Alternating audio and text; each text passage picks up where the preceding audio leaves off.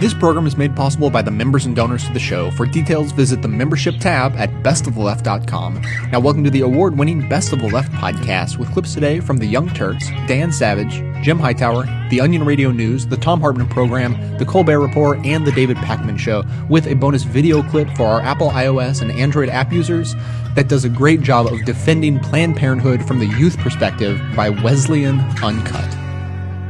Missouri has just passed a state law that claims life begins at conception. And the reason why this is important is because it makes getting an abortion even more difficult for women in the state. Remember, we talked about Missouri before and how there's only one abortion clinic in the entire state, and women have to drive up to 100 miles just to get to it.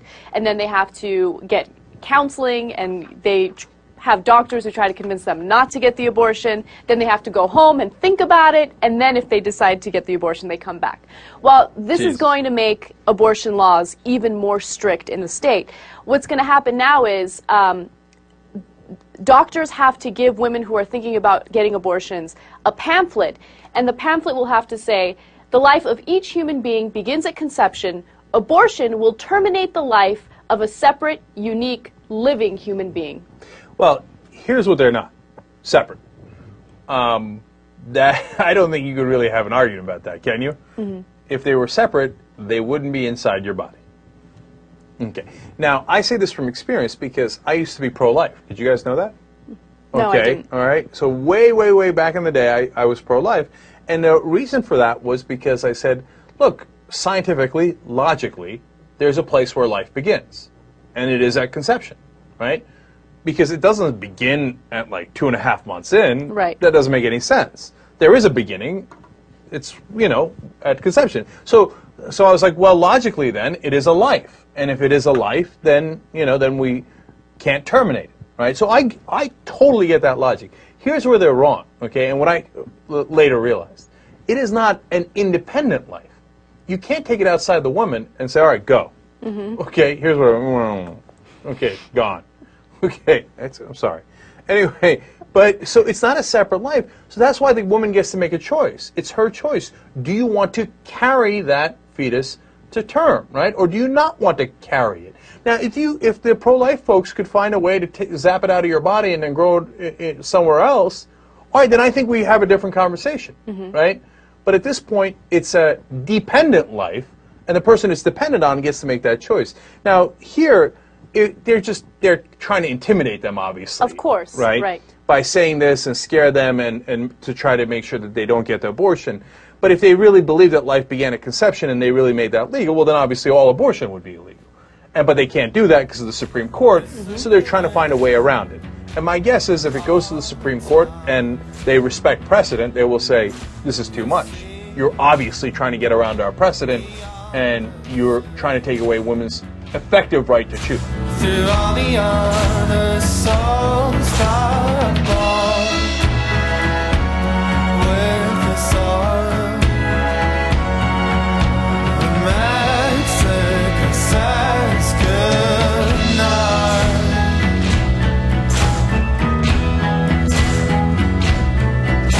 The tape machine is buzzed from all its spinning round and round. I've scratched all my real.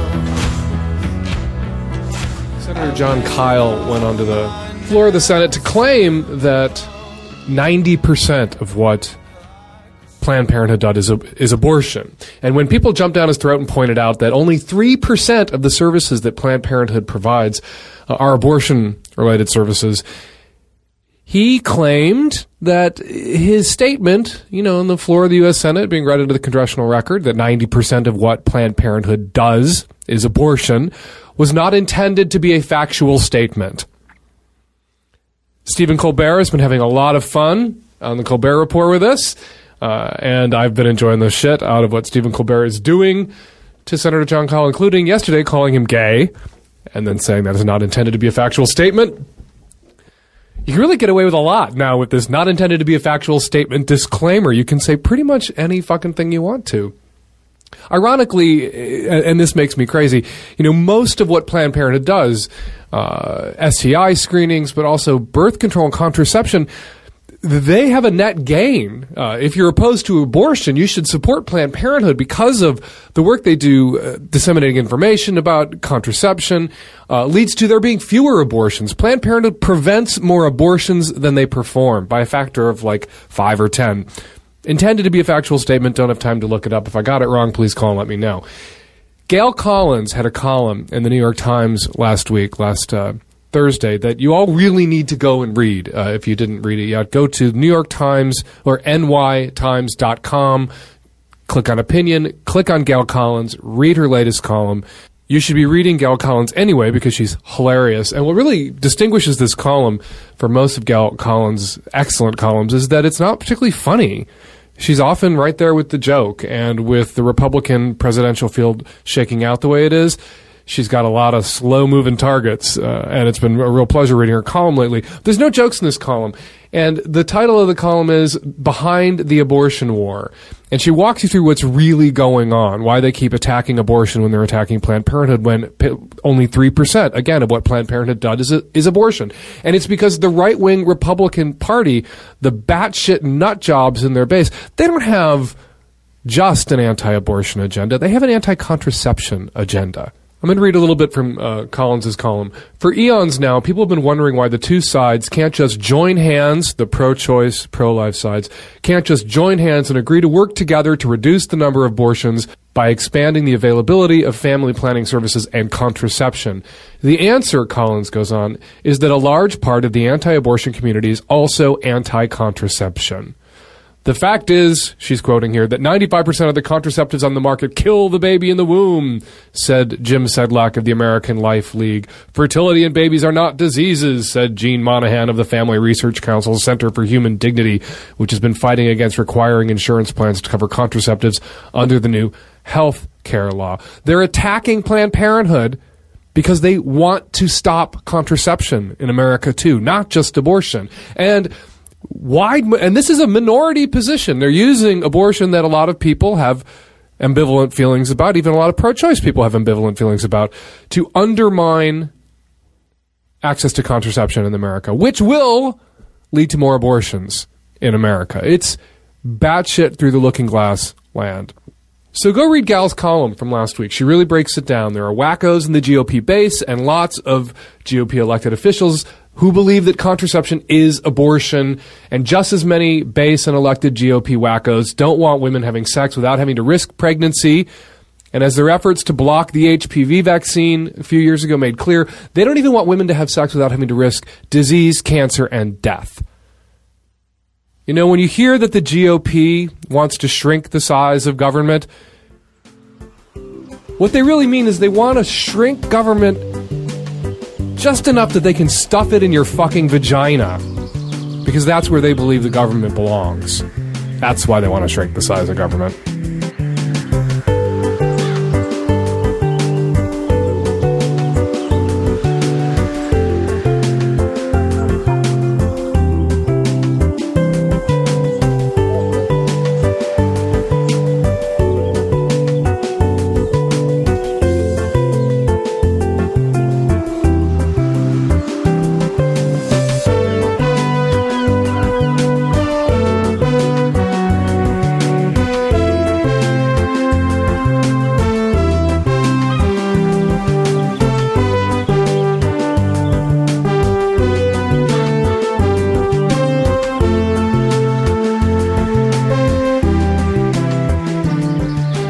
Occasionally, we Texans have a responsibility to explain our Texanity to befuddled out-of-staters.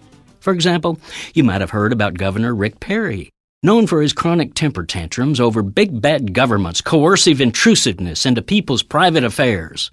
So, how can we explain the fact that his top legislative priority this year is not to cope with the $27 billion budget deficit he's run up, but to require that all Texas women facing the gut-wrenching decision of whether to have an abortion must first undergo a state-mandated sonogram? Yes, Mr. Small Government wants to compel Texas doctors to show an ultrasound image of the fetus to these women, then force them to listen to the fetal heartbeat and sit still for a lecture on fetal development. As a female state senator dryly noted, Perry is going to shrink government until it fits into a woman's uterus. Gubernatorial hypocrisy?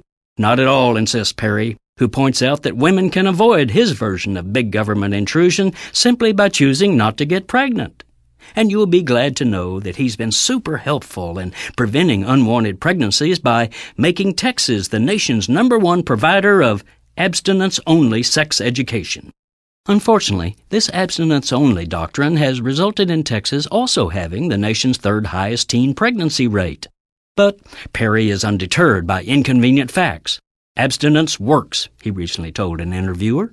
But, he was asked, what about all those teen pregnancies? It works, he reiterated. How does he know? From my own personal life, he explained. This is Jim Hightower saying, sure enough, his wife has not been noticeably pregnant in more than a couple of decades, so maybe he has been abstaining from sex. That could explain his chronic insanity, or, as we call it down here, Texanity. Ooh, baby, don't you hesitate, 'cause tonight's the night.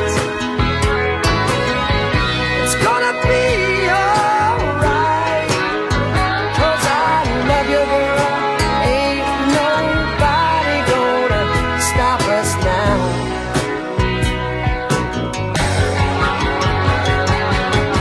Come on, angel, my heart's on fire. Don't deny your man's desire. You'd be a fool to stop this tide. Spread your wings and let me come inside, 'cause It's the Onion Radio News. Women are now empowered by everything a woman does. This is Doyle Redland reporting. According to a study released today by the Women's Studies Department at Oberlin College, women, once empowered primarily via the assertion of reproductive rights or workplace equality with men, are now empowered by virtually everything the typical woman does. Oberlin Professor of Women's Studies, Barbara Klein. Only by lauding every single thing a woman does, no matter how ordinary, can you truly go, girls. Other acts of empowerment include purchasing a new Bic pen, driving to Secaucus, and nearly completing crossword puzzles. Doyle Redland. 1, 2, 3, 4. I wish I could do better by you, 'cause it's what you deserve. You sacrifice so much of your life in order for this to work. While I'm off chasing my own dreams and sailing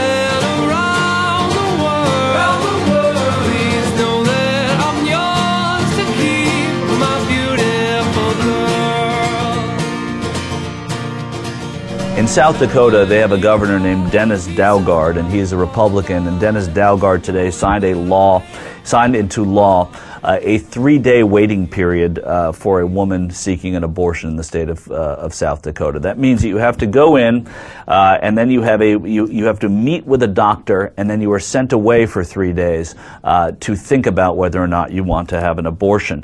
It says that women. It also requires women to undergo counseling at pregnancy help centers. These pregnancy help centers are set up in South Dakota to discourage abortion and to promote the birth. And what this is meant to do, of course, is to say that the women who are considering an abortion will use this 3-day period to make good choices. You're not letting them have a choice when you're doing that. South Dakota is a dark place because of this. They had Tom Daschle and Tim Johnson as their senators. How they ever elected so recently 2 Democrats. Tim Johnson is still there. John Thune is their senator, and this backwards man, Governor Dennis Daugaard, is it's amazing what's going on in parts of this country. The law takes effect July 1st. An abortion can only be scheduled by a doctor who has personally met with a woman and determined she is voluntarily seeking an abortion. What they're saying is that that Planned Parenthood, the only one in South Dakota, which is in Sioux Falls, South Dakota, that Planned Parenthood gives no information to help, no published information to help people make good decisions. All they do is they fly in doctors from out of state and have these abortions.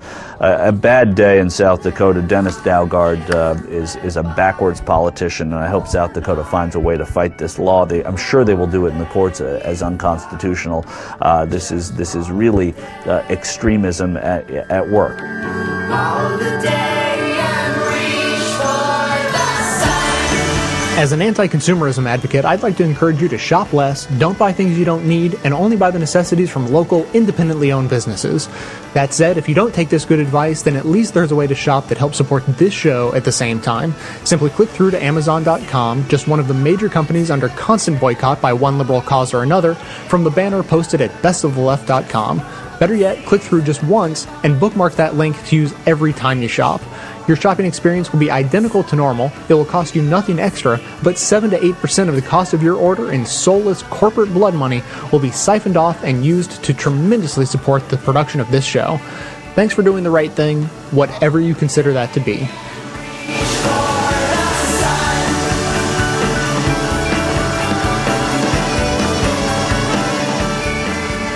It's Equal Pay Day, and Equal Pay Day as in equal pay for women and for men. And so let's check in with Romania Boccia. Do I have that right? Yes. Hi, Tom. Hey, Romania, how are you? Excellent. Thank you. I should say, on your show. Thank you for joining us. I should say you are a policy analyst with the Conservative Independent Women's Forum, IWF.org, Twitter at IWF, and Equal Pay Day. When do we get this equal pay so that women don't make 77 cents for every dollar that a man makes? Well, I don't think that women actually do make only 77 cents to every dollar a man makes, because women don't do the same amount of work that men do, or the same kind of work. Is that because they're lazier? No, not at all. I don't think so. I think women are very hardworking. They do a lot of unpaid work at home, I think, but... Shouldn't they be paid for it? Well, who's going to pay them for it? Maybe their husbands. Well, most of the Scandinavian countries actually do compensate women for that. For example, if you're a housewife in Sweden, Denmark, Finland, you can actually claim as if it was part of your for your pension, your old age pension. You can claim that child rearing work as work at a salary comparable to a man in the workplace. Oh, for the pension. Well, that's nice. Otherwise, how are these women going to accumulate enough? Right. So shouldn't they get Social Security, for example? With a very specific dollar amount for the work that they're doing. Well, if we can put a dollar amount on it, on the one hand, they're doing that work at home. It's a choice they make to raise kids. It's whether you consider that kids are something that society should pay for, or whether it's the individual responsibility of each and every family to do so. But to come back to the equal pay day, that gets us the question of, do we live in a we society or a me society? Are we a bunch of selfish individuals and to hell with everybody else, or are we all in this together? Well, I think either one can be true. Whatever, it's up to people's preferences. I think within a family. How's it possible either one could be true? How's it possible that we could live in a society where anybody in our society can say, to hell with everybody else, I've got mine? Isn't that that sounds sociopathic. That's how societies die. We're a nation of barn builders. We're a nation of community builders. We're not a nation of I'm going to go out and get mine and to hell with everybody else. We absolutely are. The American people are very, very charitable, and you don't necessarily find that in countries in Europe where the government takes over most of that role. I come from Germany, and I know that American people donate a lot more to charities because they do care and they want to help each other out. I lived in Germany for a year. That's because in Germany you don't need to beg rich people to get health care. You don't need to beg rich people to get a pension. You don't need to beg rich people to go to college and not end up in debt. You don't need to beg rich people if you're broken out of work in order to get a place to live or have food. The government provides for those things. So yeah, of course, there's less charitable giving. Also, Germany doesn't have anywhere near as many incredibly wealthy people as the United States does, and they don't have, and their tax code isn't as generous with regard to donations. Well, but you're trying to compare apples and oranges. And I beg your pardon? Rich people in Germany declare their primary residence in the United States so that they don't get taxed as heavily in Germany. Oh, nonsense. Oh, yes, absolutely. That's Nonsense. where rich people in Germany go. Yeah, in the United States, in the low tax United States. Well, then what we need to do is raise our taxes to Germany. So you're suggesting women they have no beef. There's no complaint. Well, suck it up. Not in general. I do not think that we face systematic discrimination, meaning all women get paid less than men just for the fact that they are women. And we know that that's not true because we look at single young women today, and they make way more than men do in metropolitan areas where they have great opportunities for educated women. And more women today are getting college than men do, so we'll see this trend continue upwards. Are making up to 21% more in cities. No, I agree with you. If you look at a very small slice of women, what is it? The age is like what, 23 to 27 or something like that. 22 to 30. Okay, and within urban areas, within particular job categories, yes, they're making more than men. How about this? The Iroquois Confederacy that according to Ben Franklin we founded our Constitution on. Five nations. Franklin famously opened the Constitutional Convention in 1787, with a little speech in which he said it should be, it would be an extraordinary thing if 5 nations of ignorant savages have been able to forge a bond that has lived in peace for 1,000 years, and 13 colonies of educated Englishmen could not do the same. The Iroquois did not allow men to vote. Only women could vote. And the reason why was because their constitution required that every decision made had to have as its core statement what its impact would be on the 7th generation, and that women don't start wars, women don't commit violent crimes. Frankly, I think that we should mandate 50% of women in all government supervisory jobs, 50% women in all corporate supervisory jobs, all boardrooms, all CEOs. Men have screwed it up so badly from the Great Depression, all these wars. The last century, we killed 150 million people in the world, and every single one of those wars, with the single exception of the Falklands and Maggie Thatcher, was declared by a man. From Reagan Star Wars and more wars, frankly, I don't think that men should be allowed to vote for a decade. We should just turn it all over to women for 10 years and let's see what happens. Well, so what do you want me to say? I'm a woman. I'm certainly very much opposed to quotas, but I'm not talking about quotas. I'm talking about saying, guys, men, you screwed it up. We're going to turn it over to the women. They don't, women, as you know, Romania, men are overrepresented in prison for violent crimes. Men are the guys who are the people who declare wars and by and large fight the wars. They're the warriors. Let's take out of their hands the power to make decisions that lead to more violence. Well, I don't know that that's a either feasible or desirable solution that demand that 50% of all jobs in either government or the private sector or supervisory jobs have to be filled with women. I think if we're going to get there, we're going to get there by natural means. I think a big reason why a lot of women don't want the corner office is that they have other priorities, including raising children. No, I understand that, and men do too. I mean, I took a couple years off work. Louise ran our business, and I raised our kids. I mean, we took turns actually.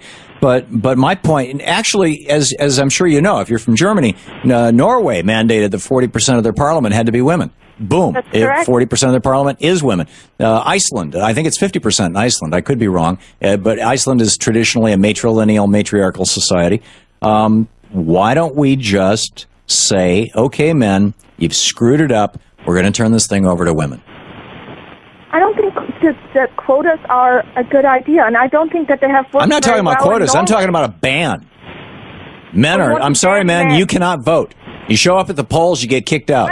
Aren't you discriminating against men now? Absolutely. That's the way to go. Absolutely, because men are responsible for 150 million deaths in the last century. Yes. Well, I don't know what to tell you, Tom. I'm not going to sign on to your society. That's as much as I can tell you. I haven't succeeded in making your head explode. No, I'm not. I'm just like, I don't want to discriminate either way. I am actually, I'm an equal rights person. for a long time I've said that I don't think men should be allowed to vote on issues that have to do with, for example, abortion. I think it should be simply women. But, if I was Trump, I would say, men, you're fired. Let's let the women take over.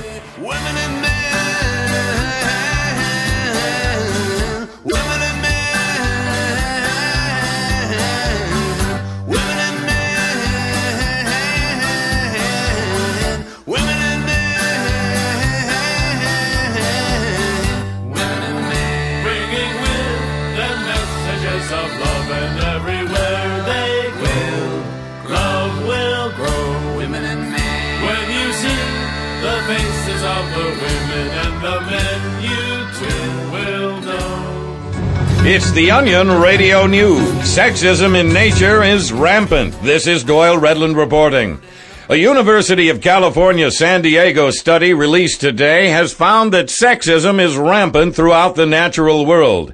In the report, researchers identified 24 distinct male behaviors designed to perpetuate gender inequity. Research team leader Jennifer Tannen. The males of all species need to be sent a message that this kind of animal behavior is not acceptable. The study goes on to advocate the legalization of infanticide, which would allow females to devour their newborn offspring when resources are limited. Doyle Redland for the Onion Radio News. Online at theonion.com. Take a walk on the wild side.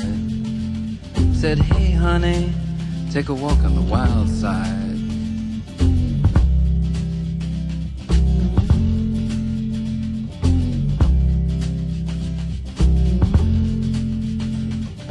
Candy came from out on the island. In the back room she was everybody's darling.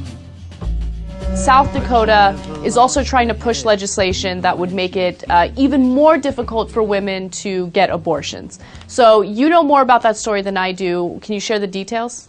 Yes. So it would actually be the strictest abortion laws in the country. It would make women wait 72 hours before they can get an abortion. So they come in, they say, I need an abortion. Doctor says, all right, go back and wait 72 hours. It used to be 24 hours. Of course, this is an effort to restrict abortion. A lot of women live very, very far from those centers, so it makes them do 2 trips. And they're hoping that it makes it inconvenient enough that they just wind up not getting the procedure. That's only half of it, though. The other half of it is even worse. It makes them go to, quote, pregnancy help centers, which then spend a great deal of time trying to persuade the women not to have the abortions. They don't help you with your pregnancy at all. It's not like, hey, you know what, I need help, can you help me with this, or Lamaze class, whatever. No, this is the whole point is to talk you out of the abortion and then leave you on your own, right? And a lot of times they pretend to be doctors. We've covered this on the show before. Tina Dupuis has actually done a great article on this, research on this. Sometimes they'll show up in like doctor's coats. They're not doctors. And they will pretend to be official and authority figures, but their whole job is to prevent you from doing what you originally intended to do. So that's will be the new laws in South Dakota because the governor, Dennis Daugaard, says that he will sign off on that, and they will go into effect soon. Remember, South Dakota had also a provision that was going to make it justifiable homicide to murder abortion doctors to prevent an abortion. I mean, that was so radical, so insane that it eventually, after receiving great coverage and pressure on that, including by us, the South Dakota legislators were like, all right, we'll take away that insane clause, but leave the rest of the incredibly restrictive language in there. And, of course, a lot of people think it's unconstitutional, that it unduly limits a woman's right to choose. But South Dakota doesn't really care, and they've already set aside money for lawsuits that they know will come because they are doing something that is basically illegal. They know it. But so they put money in the budget to make sure that they could fight those lawsuits so they could try to change the law, hopefully, in their view, if it goes up to the Supreme Court. You know, the part of that that really, really just makes me cringe is the idea of the pregnancy help centers.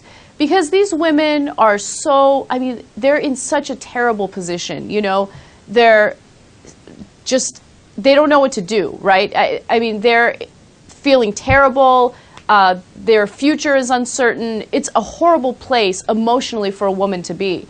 So to go to this pregnancy help center and then have someone preach to you about how you're supposedly about to kill a life, it's just the worst thing. Guilt-tripping a woman into feeling like she's a terrible, disgusting person and that she should do whatever it takes to have that baby. And then, of course, this is the part that everyone forgets about. As soon as that woman does have the baby and does not have the means to take care of the baby, all of a sudden that's when the Republicans are like, what do you want? What do you want? You want us to pay for that? We're not going to pay for that. Why would we do that? Look, I told you, we've already done research into these things. I mean, Tina's done a great story on it. And they put enormous psychological pressure on the woman to make her feel guilty, make her feel like it's her fault, etc., so that under all circumstances, whatever they have to do by any means necessary, that they make her keep the baby. Now, later, if you show up at a pregnancy help center and you say, oh, I had the baby, can you help me with the baby? They're like, get out of here. Get. They rough talk you and run you off. They don't give a damn once the kid's out there. Pregnant women are smug. Everyone knows it, nobody says it because they're pregnant. Effing son of a gun. You think you're so deep now, you give me the creeps now that you're pregnant.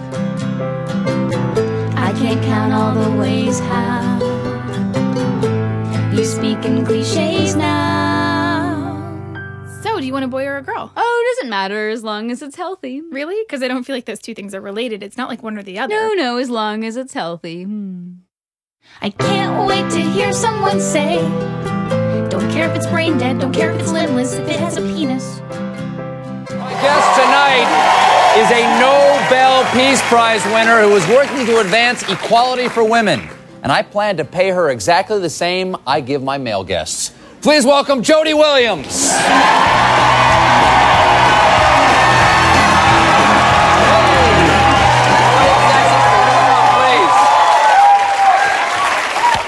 Now, Madame, you won the Nobel Prize in 1997, the Peace Prize, for an initiative to try to get rid of the world of landmines, correct? Yes, sir. Okay.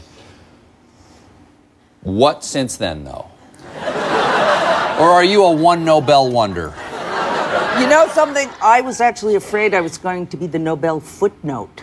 You know, why'd they give it to her? She never did anything again. But no. No, that turned out to be Barack Obama.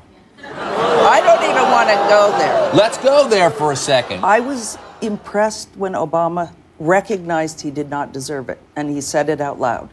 I would have, really been impressed if he had said, therefore, I cannot accept it. When they said, you're getting the Peace Prize, did you go, damn straight? Did you yeah, absolutely, it's about damn time.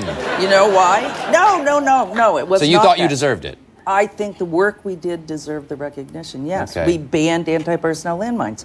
We were a group of ordinary people just like me. I'm from a town of 1,200 people in Vermont. Yeah, rock on, Vermont.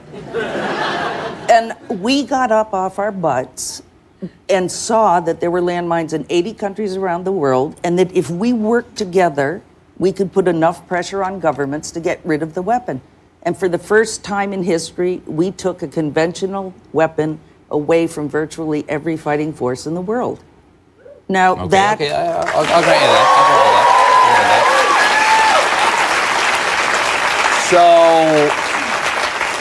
So you're anti-Second Amendment? Yeah, keep and bear arms, all arms. I am against... All arms. I am against students that I have at the University of Houston perhaps being able to bring guns into my classroom. I think that's insane. All right, you're getting crazy. Let's talk about the Nobel Women's Initiative. What's the mission? You're chairing this now. There are 7 women alive today who received the Peace Prize. There have only been 12 in the 110-year history. 98 have been men. No sexism there. Well, men like peace more than women. No, they do. They do. I agree. Absolutely. I hear that you guys think about it like 80 times a day. So.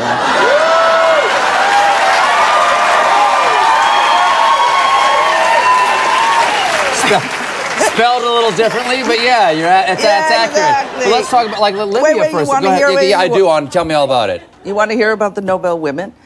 7 of us alive today, including Aung San Suu Kyi, who was recently, released from house arrest. So she's an honorary member.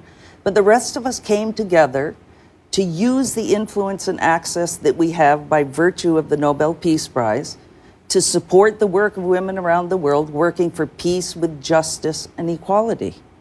Whenever... Well, I'm sorry, I mean, I mean to rain on your parade, but don't women have equality now? We went through the 60s, we went through the early 70s, we had Ms. Magazine, it's done. What are you talking about? Many would contend that women in the U.S. aren't even equal. I won't go there. We have Hillary Clinton is the Secretary of State. She came this close to being President of the United States. And by the way, she was the one who said, let's go into Libya. Her, Samantha Powers, Susan Rice, and Hillary. There was the one who said, Barack Obama, let's go bomb some people. It was the boys going, no. That's true. It's a true story. What do you hope to achieve with the Women's Initiative? Look, as long as you keep more than 51% of the population of the world down, you're keeping everybody down. Think of all of the...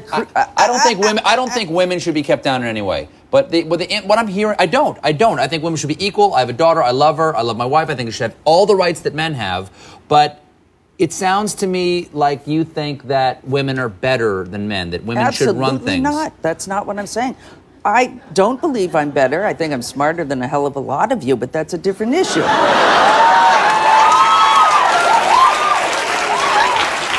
I've never, ever...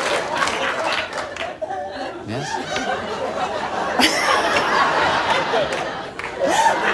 I kind of like you. I like you too. In a way. Yeah. Yeah. I've never wanted to be a man in my entire life. No, I haven't. But I believe that when there are more different types of humans in a room having a discussion, different ideas for a resolution will be found. If you have a bunch of white dudes sitting around the table, you're going to get white dude ideas. If you have, no. Okay. So now, men are bad, specifically white men. Did you write The Color Purple? No. Jody Williams, thank you so much. Jody Williams of the Nobel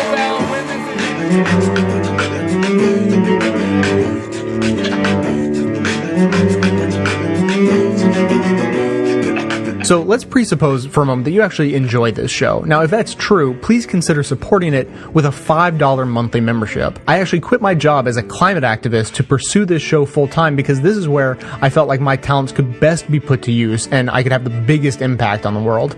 But I really need your support to keep going. I produce 10 shows a month of fearless coverage on all the hot button issues we face, maintaining a rock solid schedule, posting shows at least every third day. So if all that is worth $5 a month or as little as $55 a year, a little discount for you, please consider signing up for a membership at bestoftheleft.com. Members even receive bonus audio and video content on top of the rest that doesn't make it into the final cut of the show. So please, again, check out the membership tab at bestoftheleft.com. Thanks so much for your support.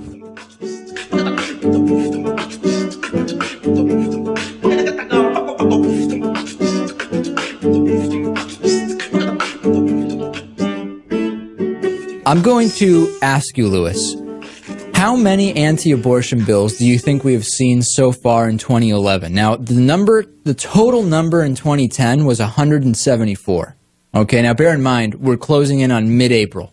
Mm-hmm. How many bills do you think we've seen, anti-abortion bills, so far in 2011? I'd say close to 300. Close to 300. Mm-hmm. So you would suggest that, well, you know what? For whatever reason, that's not even high enough. Actually, in March, we were already up to 351 anti-abortion bills. This is a shocking number. It's a dangerous number. People talk about paying for 9/11 calls or the police coming out if it's not a, quote, real emergency. I've never supported that. But the reality is there is just no downside for anti-choicers to throw out any and as many anti-abortion bills as they want, see what sticks, even if they conflict with Roe v. Wade, even if they're unconstitutional, there is just simply no downside to continuing to propose these anti-abortion bills. So the question is, yes, the majority aren't passing, but pieces of them will stick. Should anything be done, Lewis, to prevent this huge waste of time, which, by the way, is also a significant attack on women? What can you do? What can be done? I mean, you're not going to change the way legislation happens in this country just because of this. I mean, what can you really do? I'm not sure. I mean, think about it. When you think about you can't be tried twice for the same crime without significant new evidence or whatever. I mean, a lot of these bills, I get that they are different in terms of the letter of the law, but the spirit of many of these bills is really identical. And people complain about politicians all the time. One of the complaints should be repeatedly trying to pass bills that attack more than half of the population, women, have no chance of passing, and in many cases are unconstitutional or directly conflict with laws that already exist. Well, Dave, good luck getting the people trying to pass all these bills themselves pass legislation to prevent them from trying to pass all these bills. No, obviously it would never happen. And by the way, Barack Obama, supposedly a pro-choice, feminist president, what about some kind of statement from Barack Obama? Just a statement saying, enough is enough with the attacks on women and constant new ways to make access to legal and safe abortions more difficult. Just a statement from the president. I don't know. Is that too much to ask? No. We get plenty of statements from senators and House members, but never from the president regarding this. There's a number, by the way, of states that have literally a shocking level of anti-women legislation. And I have a list here. And there's just a few different ones, and the situations in some of these states, really being here in New England, Lewis, I think we can get a little bit, we can lose some perspective sometimes on what the situation's like in some parts of the country. I mean, South Dakota has one clinic in the entire state that offers abortions. It's a Planned Parenthood in Sioux Falls. And no doctors who provide abortions at the clinic even live near it, so they have to fly in from where they work to provide the service. How is that good for women? Virginia, two-pronged strategy to attack women. Attack the ability to pay for abortion and the ability to find a safe and legal provider in the first place. Very, very difficult in Virginia. We talked about that legislation earlier in the year. Arizona is using race baiting to give angry, abusive men control over women's bodies. Listen to this. The law allows the would-be father to claim that an abortion was done for, quote, race or gender reasons, meaning that if a man is bitter because he was dumped by his wife, he can lash out at the doctor who performed the abortion. And again, what effect could this have? Making the clinic hesitant to perform it in the first place, especially for women who need it the most, women in abusive relationships. Right. It's incredible. And this goes on and on. Indiana is already, by the way, one of the worst states in the country on reproductive rights. The pro-choice legislators attempted to amend a ban on abortions after 22 weeks for rape or incest victims, knowing that victims, especially young ones, are often in denial for months about what happened to them. And Representative Eric Turner stood up and said many women would wait until they were 6 months pregnant, capriciously change their minds about having a baby, and falsely claim to be raped in order to get an abortion that's much more expensive than an early abortion. That makes sense? Representative Turner, it makes sense to you that women who are already ashamed and hesitant to even admit ever that they were raped would make that up? Women now are going to lie about having been raped when we have evidence that countless rapes already go unreported. What sense does that make? And the list goes on. Florida, Missouri, Kansas, Alabama, Idaho. Idaho is one of the many states that's using fake science claims that fetuses at 20 weeks can feel pain in order to ban abortions after 20 weeks. And what makes it stand out in Idaho is that the legislature seems to have a vendetta against Dr. Leroy Carhart. And state legislatures don't usually write their laws to target individuals for harassment, but I guess Dr. Carhart is the exception. He offered to help patients in need of late-term abortions after Dr. Tiller's assassination, of course, left a gap. Idaho is hardly the only state siding with anti-choicers against Dr. Carhart. They actually directed, the state of Nebraska was the first to ban post-20-week abortions, directed specifically at Carhart. He moved his practice to Maryland, and now Idaho is jumping on board. How long is this going to go on, Lewis? How long are we going to allow this to go on? I don't know. Again, when people get upset and they say, you know, I just don't feel my vote means anything, so I won't vote at all, these are the types of laws that are going to continue passing. Come on. I don't know about that. This is happening at the state level, and states, red states, mostly. The fact that it's happening at the state level means it should be even easier for people to get involved and actually affect change. That should be reason to get involved, not reason not to get involved. Perhaps. Perhaps you're right, Dave. I mean, if people continue to not vote because they feel that their vote doesn't mean anything. Perhaps if this were happening in my state, I would be more involved. Right. Maybe it would actually get Lewis to vote. But there's nothing I can do about it when it's happening in Florida. Well, the argument could be made that there is still something you could do. You just don't necessarily, you're not a constituent. But you were. You did go to school there. Maybe you could have your grandmother write to... I could influence people in Florida. Yeah, exactly. In any event, ladies and gentlemen, this is not the time to just give up and say, I don't really feel any connection to politicians and the way they're legislating, so I'm just going to not be involved in the political process at all. Because you know what? That's exactly what they want. The less you pay attention, the more that is going to happen with absolutely no influence or input from you.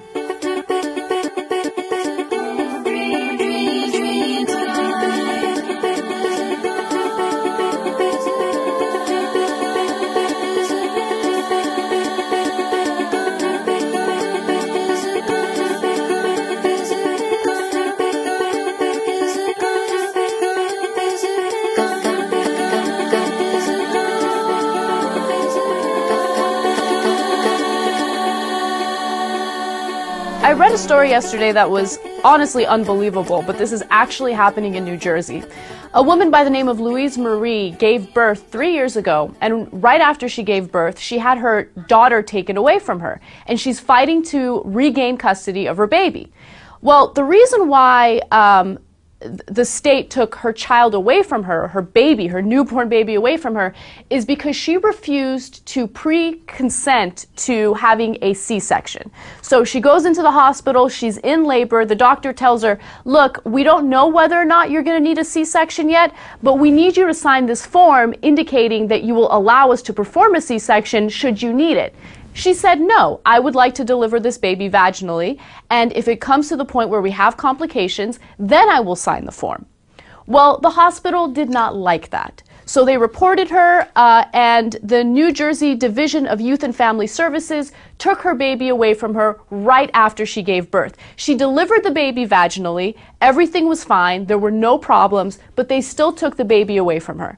Okay, now she is fighting in court to get the baby back, and believe it or not, she has lost that court case. Okay, so the appellate court in New Jersey basically said that she put the baby's life in danger and that the hospital was right, except that doesn't make any sense at all because according to the law, individuals are not legally required to consent to invasive procedures even to save other individuals, including fetuses that lack full legal status. So I don't really understand how this ruling makes any sense at all. We've covered a lot of outrageous stories on the Young Turks throughout all these years, but I actually think this is one of the most outrageous I've ever heard. Nate haven't seen their kid in 3 years. 3 years. They had a kid. They didn't do anything wrong. And she was 100% right. There was no need to sign that report. The delivery went fine. And she didn't even if something had gone wrong, she would have given consent. But she just didn't want to do it without her consent at the time. I literally can't imagine a more reasonable case. And to have your kid ripped away from you right after birth and not be able to see them for 3 years, this is a crime, man. No, and the hospital's defense was that she was being, or their argument was that she was being combative, uncooperative, erratic, inappropriate. She's in labor. If ever there's a time for a woman to be erratic, it's when she's about to have, about to deliver a baby vaginally or give birth to a baby in any way, shape, or form. Okay, so I don't understand what that argument is. For them to even bring it up during court and have a judge listen to it and think, yeah, that makes sense, I think that's probably one of the most egregious parts of this story. Like, Look. I mean, it's like that anger management movie with Adam Sandler when they're like, be calm, sir. He is like, I am calm. And then they tase him. And wait a minute. You're telling me you can take my kid away. I'm in the middle of labor. And then when I get upset about it, then I'm being erratic and I'm upset. And so then you got to take my kid away. It's a self-fulfilling prophecy. And it's crazy. Look, the thing is, this gives the government such a bad name, right? These are the kind of things that people look and they go, oh, look at the bureaucrats, look at them taking away your kids, etc. Because they are in this case. Look, you can have sensible regulations to protect kids. You need sensible regulations to protect kids if their parents are going to do harm to them. But once you go overboard like this, you lose all credibility. This is madness. Give them their kids back, man. Have some decency. And what kind of court system do we have that you keep ruling against these guys for 3 straight years? Come on, man. This is beyond all bounds of reason. Yeah, apparently the worst thing to do in the United States if you're a woman is to become pregnant. Because at this point, there are people who are demonizing women for deciding whether or not to give birth or deciding how they want to give birth. Okay, so at this point, the way a woman wants to deliver a child is no longer in her control. Okay, we should do what the Republicans think we should do with our bodies. We should do what the doctors think we should do with our bodies before there's any proof that we should do what they're suggesting. It's ridiculous how much we're being demonized at this point. It's the scariest thing in the world to have a baby in this country at this point. Look. Here's another angle on this that you got to know about.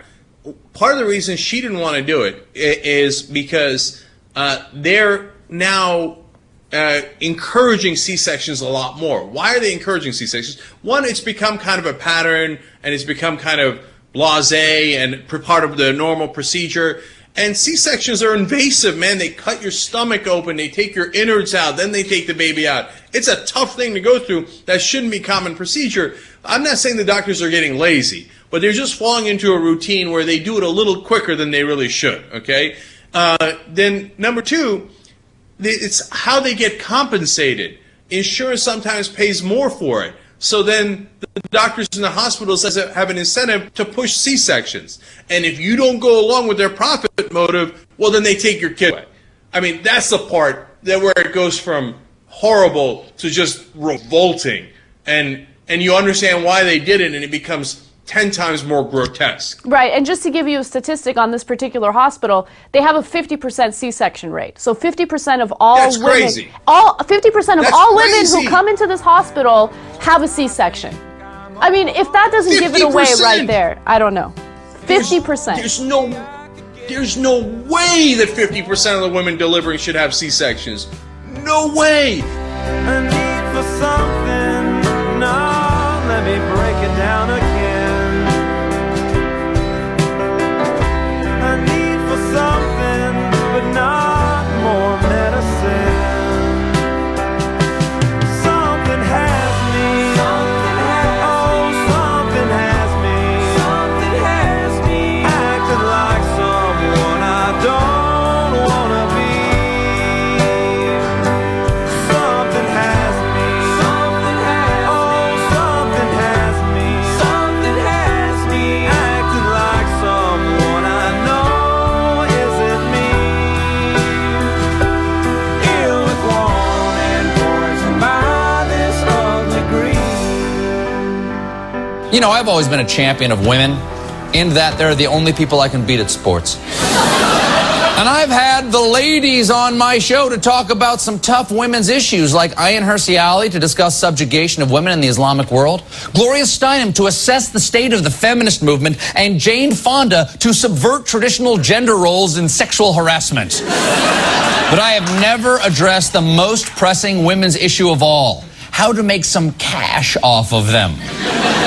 You see, according to the U.S. Census Bureau, women oversee over 80% of consumer spending, and the World Bank predicts that by 2014, the global income of women will grow by more than $5 trillion, although that could just be what Oprah will be making. And folks, we all know America is a consumer economy. So if we don't pull out of this economic tailspin, then, as is so often the case, it is the ladies' fault. Luckily, one company has found a new way to get the lady bucks flowing, and that brings us to tonight's word.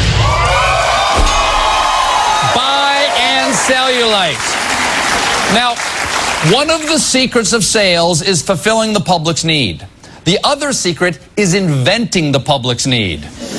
And for that, women have been Madison Avenue's experimental lab rats. Tried everything for dark circles, dull, frizz-prone hair, a new clinical crow's feet corrector. Yellow teeth, hello. Pregnancy can sometimes leave ugly stretch marks. Keeping your tired feet young looking is such a chore. No more back fat. Now, I thought after all that we had reached the peak of making money off female insecurity, until I heard of a breakthrough shame ovation from Unilever, the makers of Dove deodorant. Unilever's Dove brand has a new product hitting shelves this week that claims to make your armpit more attractive in 5 days. Real women tried new Dove Go Sleeveless deodorant. 5 days later, beautiful, smooth, and protected underarms in just 5 days. Ooh. Just look at that hot, sexy pit. What I wouldn't give to change light bulbs with her. Now, Jimmy, show me a regular armpit. Take it down. Take it down. Oh, my God. You see, with Unilever's help, women have now learned that their armpits are hideous. You know, I hear the Statue of Liberty originally was sleeveless. They covered it up after boats of immigrants kept turning around. You see, Unilever is on to something brilliant here, folks. Why sell women a solution to a need they already know they have, like those personal absorbent cotton thingies? I don't know, I close my eyes when I'm in that aisle. Now, if you take the time to invent a new thing for women to feel insecure about, then sell them the solution, you've cornered the market. And ladies, remember, it is perfectly normal to lay awake at night worrying about your armpits. A recent study discovered that 93% of women found their armpits unattractive. The people behind that study? Unilever. Wow, what are the odds? Now, until now, folks, women had no way to address this sickening disfigurement. Sure, there's plastic surgery, but that's costly, and today's working women are reluctant to remove their arms. Luckily, Unilever's new Dove Go Sleeveless can help. And since they just made up the problem, let's say anything made by Unilever can help. For instance, Ben & Jerry's is a wholly owned subsidiary of Unilever. So I am going to take this pint of Ben & Jerry's Stephen Colbert's American Dream and use it to cure Veronica's unsightly underarm problem.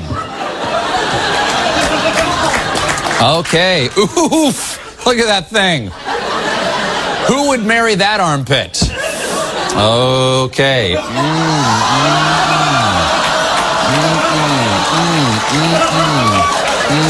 Get that in there.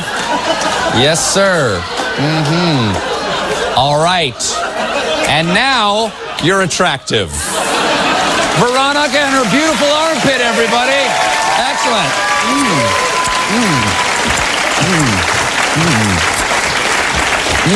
That's good stuff. Where was I? Oh, yeah. God hates women. If he didn't hate them, why did he give them so many problem areas? Folks, underarms are just the pit of the iceberg. What about that hideous spot behind a woman's knee? The leg pit. Or the elbow waddle. Or this nasty little nook right here. I call it the thumb crotch. Why hasn't Victoria's Secret come out with a line of thumb thongs? Then we could sell women thumb crotch wax. Now, I know what you're saying. You're saying beauty's about what's on the inside. Yes, that's why we need to make women feel bad about their internal organs, too. I mean, just check out this chunky pancreas. This girl's got some real pankles. So, American businesses take Unilever's lead. Because if there's one sure way to financial security, it's inventing women's insecurities.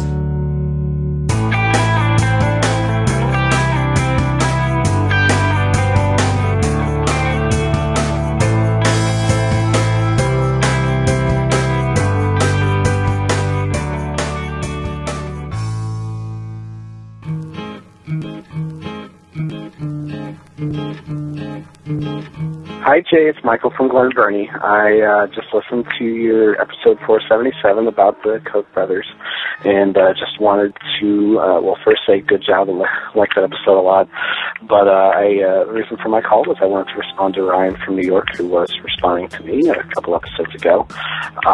Basically, I understand what he's saying about the CIA in Libya probably signifying, more drastic action to come. Honestly, I wouldn't be surprised if that wasn't the case. I don't know if you can directly correlate the two, but certainly I wouldn't be surprised if I turned on the news tomorrow and heard that we were sending ground troops to Libya. But that wasn't really the point of what I was saying. The point of what I was saying was that the way the Jimmy Dore show characterized it, they basically played a clip of Obama saying there will be no boots on the ground, speaking, of course, about military, about sending soldiers to fight a war, and then they, juxtapose that with a clip of someone reporting that there are boots on the ground. And my point was just that the way that was presented made it sound like Obama was telling us he was not going to do something at the exact same time he was doing it.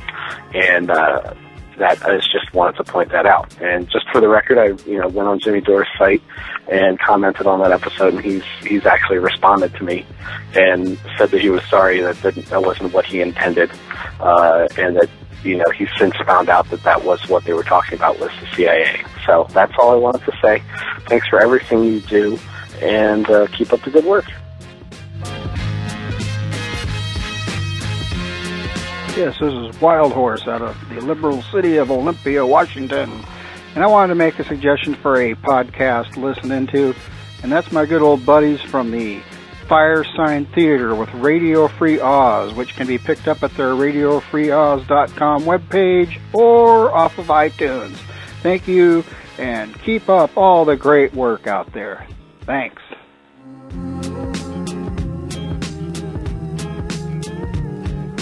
Hi, Jay. This is Roy out of McLean, Texas, along Route 66. In regards to your statement at the end of your show on April 23rd, 2011, one, calling the Republicans, their actions, and their policies fascistic, and then by extension fascists, is not the same as calling them Nazis. The Nazis were a specific group that behaved in a fascistic way.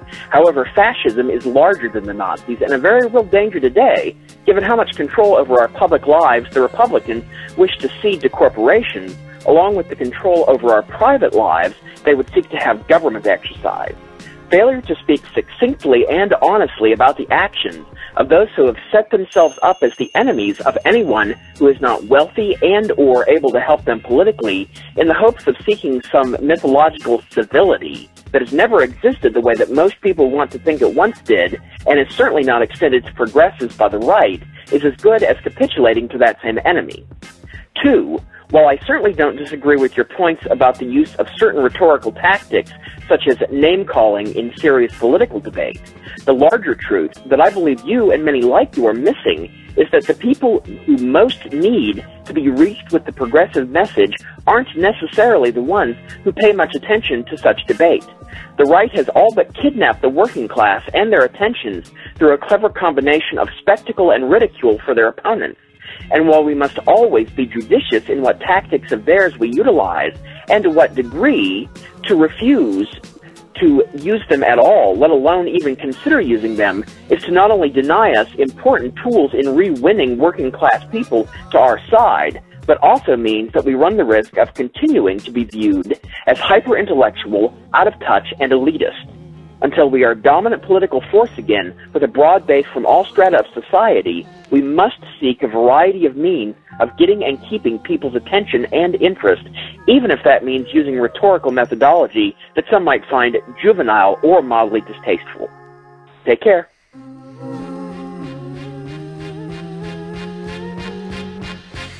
Hey Jay, this is Adam from the Chicagoland suburbs. Love the show, first of all. I just had a question for a show. See if maybe you would be interested in running a show on stupidity in politics. I don't know if it's just my age group or people in general, but it seems like the majority of people out there have no idea what they're talking about, and or don't care if they do. So if you get a chance to check into that or make a show about it, I'd greatly appreciate it. Thanks.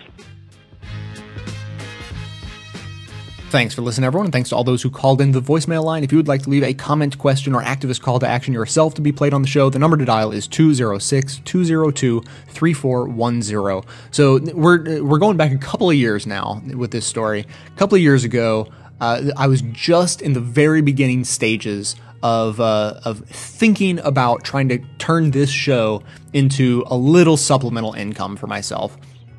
And, so I kind of did what I think just about anyone would do in that situation. I had to start learning how to make money with a show like this, and of course my first instinct was advertising. I was like, okay, I got to learn to sell advertising. I got to learn how it all works. I need to be able to sell the show. What are the how beneficial will it be? How valuable is it? If I'm going to try to sell someone on it, they're going to ask me how much I charge. I got to learn all these things, and thank God I didn't have to end up doing that. The membership program actually worked. And so you guys saved me from having to make sales calls. And I thank you, I at least internally, I thank you guys every day for the fact that I don't have to make sales calls. But way back then, I did actually learn an okay amount about advertising, which I ended up not having to put to use, but that's okay.